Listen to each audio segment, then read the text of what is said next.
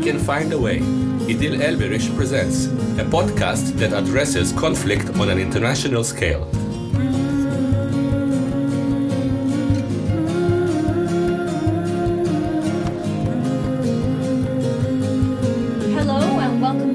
First episode of We Can Find a Way in 2024 in its sixth season. This is a podcast about conflict resolution, and my name is Idil Elberish. This podcast pioneers a culture change in handling conflict because conflict is everywhere. It is also the only bilingual podcast that addresses conflict on an international scale. Today, I will talk to Ilan Bass from UK, who is a community mediator.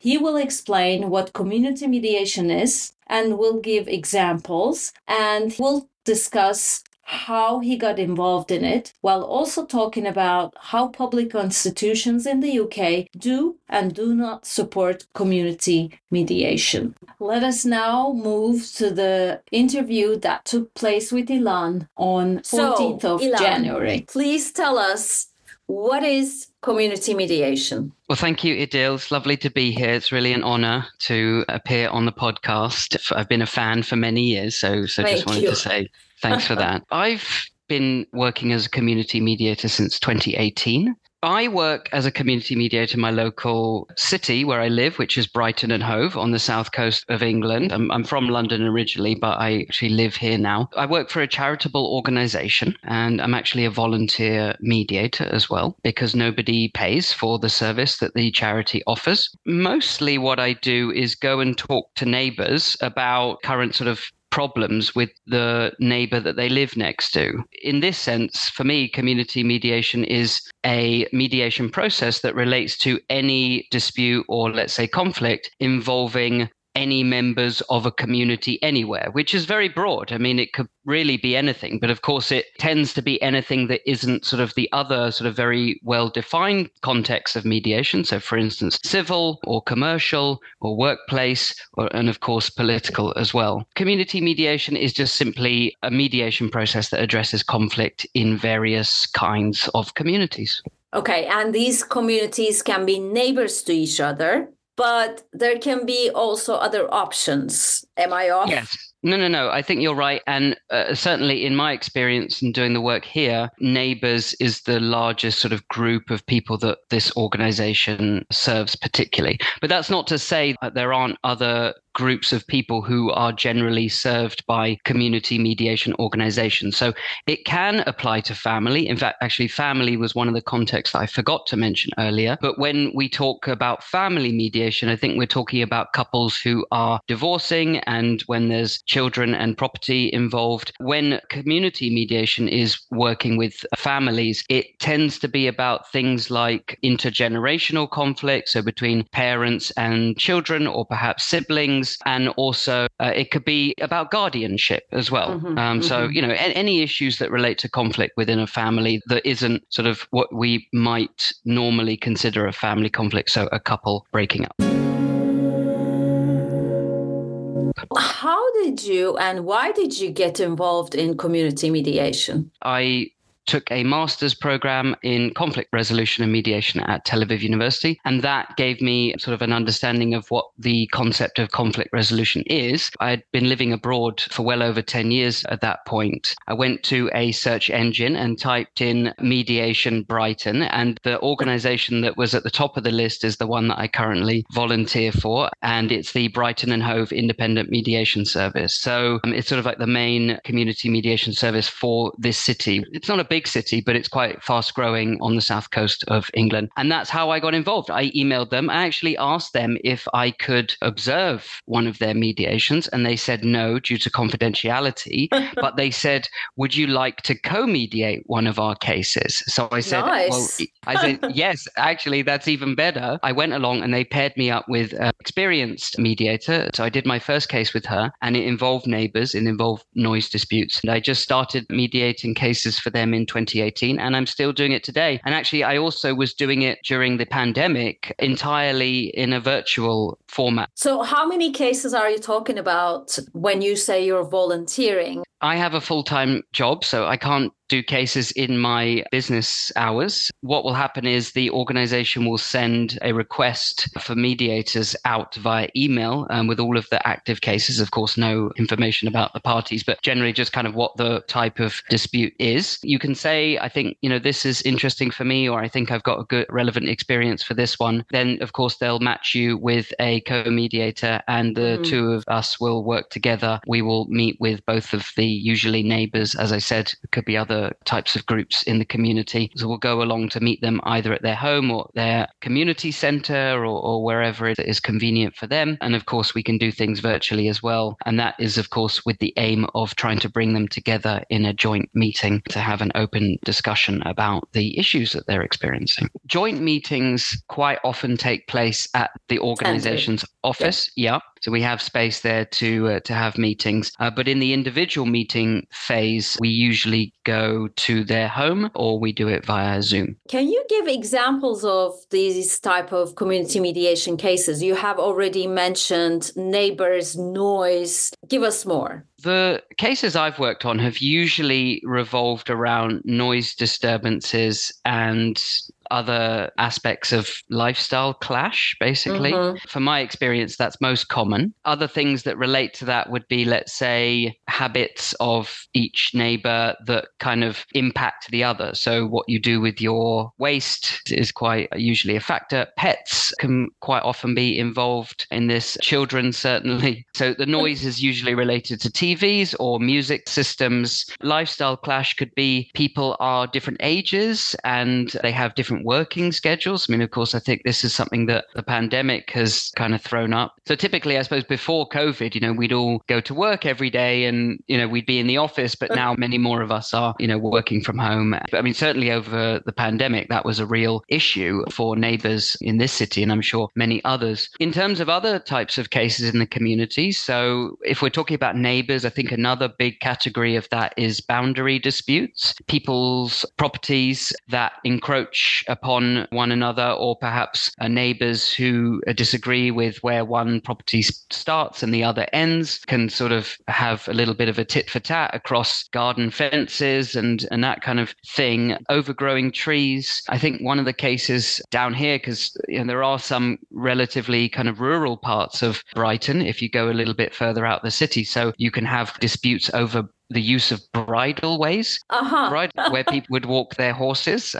So I believe that can be an area of conflict as well. As I mentioned, family could be intergenerational. So parents who have disagreements and conflict with their children and vice versa over perhaps their lifestyle choices. I mean, certainly habits, going out late, perhaps using substances is sometimes featuring. So let's say alcohol is always a factor in this. Sexuality, probably. And then as well, yes, that's a big one. Yes. So, and of course, actually here in Brighton, we have a very large LGBTQ plus population. Another kind of area is, I would say, amongst different communities in the city. So let's say different ethnic communities, ethnic minorities. Also, of course, there is large refugee population in cities in the UK and all around the world, including Brighton. So, of course, people who come, migrants or refugees over to the UK, might not understand various aspects of life in Britain. And so conflict quite often arises between these communities and others. And also, by the way, they can have actually conflict within their own community. We Can Find a Way is sponsored by Koç Attorneys at Law, the Istanbul and Antalya-based boutique law firm. Founding partners of Koç Attorneys at Law are staunch believers of using dialogue and finding common ground to resolve conflicts. They're very happy to be supporting We Can Find a Way in the hope that it will help advance the much-needed discussion on de-escalation and reduction of polarization in conflict situations within the legal practice as well as in the public discourse. The two main funders of the organisation are the local government, which in this case is Brighton and Hove City Council, and also the Sussex Police Force. Groups of people that interact with the local government and with the local police force, they will have conflict, and if the police feel that it's something that they're not very well skilled to address, then they will refer the case over to the community mediation organization. Actually, what you're describing is very important social issues. The people don't have to pay for it. There are funders for it. And there are people like you who volunteer their services for the well-being of the community. So you must have liked it if you're continuing doing this type of service for free. So tell us more a little bit. At first, it was an opportunity to develop the skills that I learned in my master's program in obviously a part of the world where there is a very long running political conflict. So it's an opportunity to get close to that and to understand it on a deeper level, which was something certainly that's very meaningful for me as actually somebody who was born in Israel and of course is an Israeli citizen and a Jewish person as well. But in terms of sort of bringing it back to community mediation, the world needs it. There's no doubt about that. We need to live in more peaceful communities. And it's actually a little bit concerning for me as to how little we actually invest in these type of services. I feel that there's a great need. And of course, having studied what I did, I feel that I am certainly one type of person who could contribute to fulfilling that need that society has to live in more peaceful times and with various people in our personal and professional lives. And then other reasons, of course, I mean, having conducted quite a few mediations for the organization, I see the value so clearly. People need to have an opportunity to sit with the person that they're in conflict with. That is a structured meeting where somebody, a mediator or more than one mediator, facilitates the discussion so that everybody can get their views over in a safe space and in a way in which they can get whatever it is that they need to say off their chest and feel heard and seen and acknowledged. And I think really that's kind of half the battle with conflict. If you can actually bring people together in a safe environment and a structured environment, most likely you will come out of that process with some kind of either agreement, formal, informal, written, verbal, but also just a basic understanding of who this other person is and what do maybe I need to do to perhaps, have a bit more peace in my life in maintaining a relationship with them. So, the value proposition is so clear to me and the need is so clear. And then on a personal level, I don't know what it is about me specifically, but being entrusted by people to share what is very personal to them inside them, the experience that they're going through with the conflict that they're facing, is a wonderful privilege to be trusted by people to come and work with them in that way. But also is a great feeling of satisfaction when you see people walk out of a room and you know that they have been heard by the other party, certainly by the mediators, and you probably made their life just that little bit better. I mean, if you walk out of there with a written agreement, then you sleep very well at night because you know that you've done something really wonderful and powerful for your local community. When you were describing incidents, I thought about the housing crisis that the UK is going through at the moment. And there may be so many things that you can do in the community mediation program, probably, to address all these issues. I'm sure you're almost like stepping into the resolution of the social problems. Absolutely. I don't want to besmirch any local government or national whatever, or certainly the police. They all do their roles well. But when it comes to dealing with conflict specifically, we see that they are not equipped in order to handle these types of problems. So I'll give you an example of that. Local government will quite often tell neighbors not to talk to each other. But maybe you can leave it there frozen and it won't perhaps get worse. Although actually, I think in my experience, it quite often does when then they're told not to communicate with each other. But that won't do anything to resolve the underlying issues of the conflict. That can only happen if they can come together and they can express their feelings and they can talk about, future focused solutions of how they live next to each other or interact with each other, usually on a daily or regular basis, without the relationships spiraling down into revenge. And of course, yes, violence. I mean, it's not far to go, once people are at the stage where they are verbally attacking each other, that,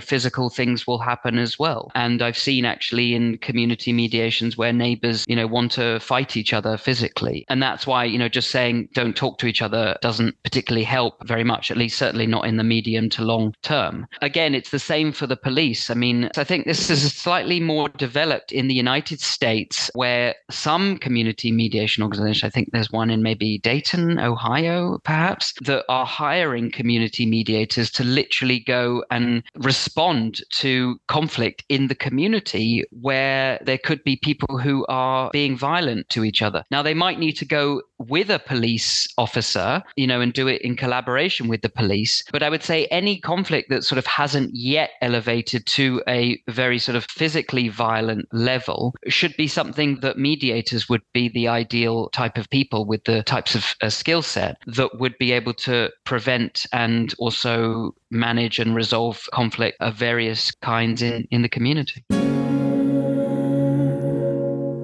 Pets are very important in this country for people. And you have mentioned some neighborly disputes involving those. Can you give some examples and how mediation can be used involving pets or even like shelters or basically animals? I think the pet relieving themselves in various different locations is something that features quite often between neighbors, because if you have a pet, then your pet is going to be using the street outside the property and the pavements, but also perhaps any kind of garden, maybe also communal gardens. In the UK, we actually have quite a lot of communal gardens. So people who don't clean up after their pets, I think, is one main area of conflict involving pets. I mean, funnily enough, so I actually have been back to Tel Aviv University on a number of occasions, helped deliver a mediation workshop. We do a role play called Dog Park Discontent, where essentially one dog attacks another dog and the other dog is injured and there's a bill involved, and of course the person who owns the dog that was attacked wants the other neighbor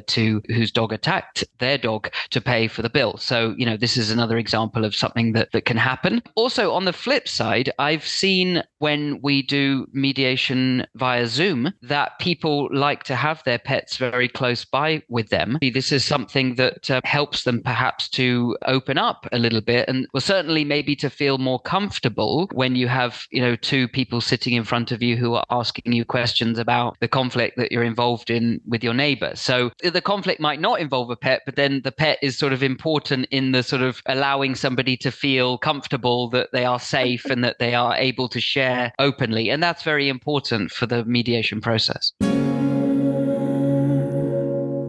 You have mentioned that public institutions like the police or the councils, they were providing reference funding. Does this also include promotion of this service or like a marketing of this service? Is it really something publicly driven or is it something community driven type of exercise for you? Yeah, good question. I mean, it's hard for me to comment a little bit on the local level. On the national level, I know that the UK government does have a web page about community mediation. You can search for your local community mediation organization. I would say that on a national level, it doesn't seem to be supported, certainly not financially, as far as I'm aware of. But even, let's say, outside of very specific contexts, I actually don't think it's promoted that well. So I certainly think that the government at various different levels could do a lot more to promote the use of community mediation. So people come to you on their own will most of the time, if I understand all of this correctly.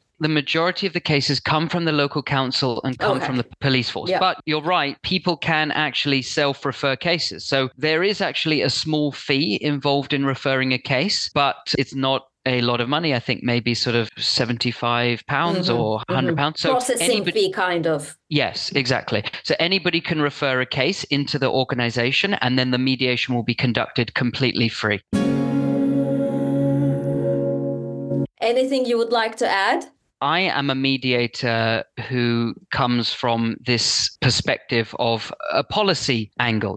Resolving conflict at various levels and contexts is something that is so important to our society. I mean, it could literally transform the way we live and work. And what I would like to see is people being more curious about it, because there is some mystery involved in mediation, right? I mean, it's a very simple idea. The idea is that somebody remains neutral between two or more parties who are in conflict and doesn't take sides, and perhaps also doesn't even offer solutions. So I find that it's a little bit counterintuitive. People don't understand how it helps them. But I think where we're going from now and into the future is trying to do conflict resolution in a very much more non-adversarial and non-violent way, not taking sides and not thinking that somebody's right or wrong and not wanting somebody to win or somebody to lose. Let's appreciate that we all have conflicts with people in our personal and professional lives. We all need some support, whether it's from a family member or a friend or a tribal elder or a religious figure or, a manager at work or,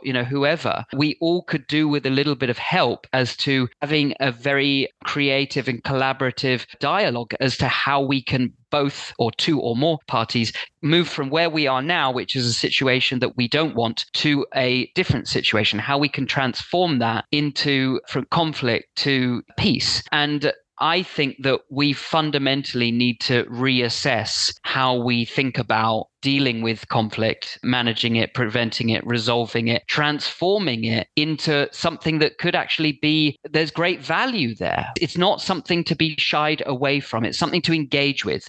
It might be a little bit uncomfortable to engage with it, but that's the idea of having a mediator there to sort of guide us when we are going through these situations. So I think really top to bottom of society at all levels as well, it's one of these skills that should be taught in an educational capacity from a young age, I believe. So with the other good life skills of cooking and learning how to run a business, you also need to know how to communicate when you're in conflict with other people, because we all will be at some stage of our lives. In fact, it probably happens on a daily basis. And so I would like to see a higher level of consciousness that we can do things in a different way, and certainly that we can find a way, Idil. Thank you very much. We can definitely find a way. I'm hoping to find a way to talk to the Turkish community here if they're in disputes. So you gave me a way to think about as well. Thank you very much, Ilan Bass. It's nice talking to you. It's been a pleasure, Idil, and thanks so much again. It's really an honor to be on your platform. Ilan Bass hails from London and worked for over a decade in finance, government, and education across Europe, Asia, and the Middle East. He has degrees in East Asian Studies from the University of Sheffield and in conflict resolution and mediation from Tel Aviv University. Ilan has trained 7 cohorts of graduate student mediators since 2014 and has practiced as a community mediator in England since 2018. He has also conducted civil mediation in Scotland and is accredited as a workplace mediator. I hope you enjoyed this episode about community mediation. I think as mediators or people interested in conflict resolution, we all need to take initiatives like Ilan that address conflict in communities where we live, so conflicting parties have an opportunity to talk to each other rather than get upset with each other or hate each other, especially in today's divisive and polarized world. If you like this episode, please follow this podcast. Its website that usually has a transcription of the episode. Like it and share it. Also, please like the excerpts I share in my YouTube channel or in the Instagram account of We Can Find a Way. I would like to close by thanking my sponsor, Koç Attorneys at Law, my marketing manager, Julia Nelson, and musician Imre Hadi and artist Seren Göktan, who allowed me to use their music and photograph in the podcast. Thank you and hope to meet you in the next episode.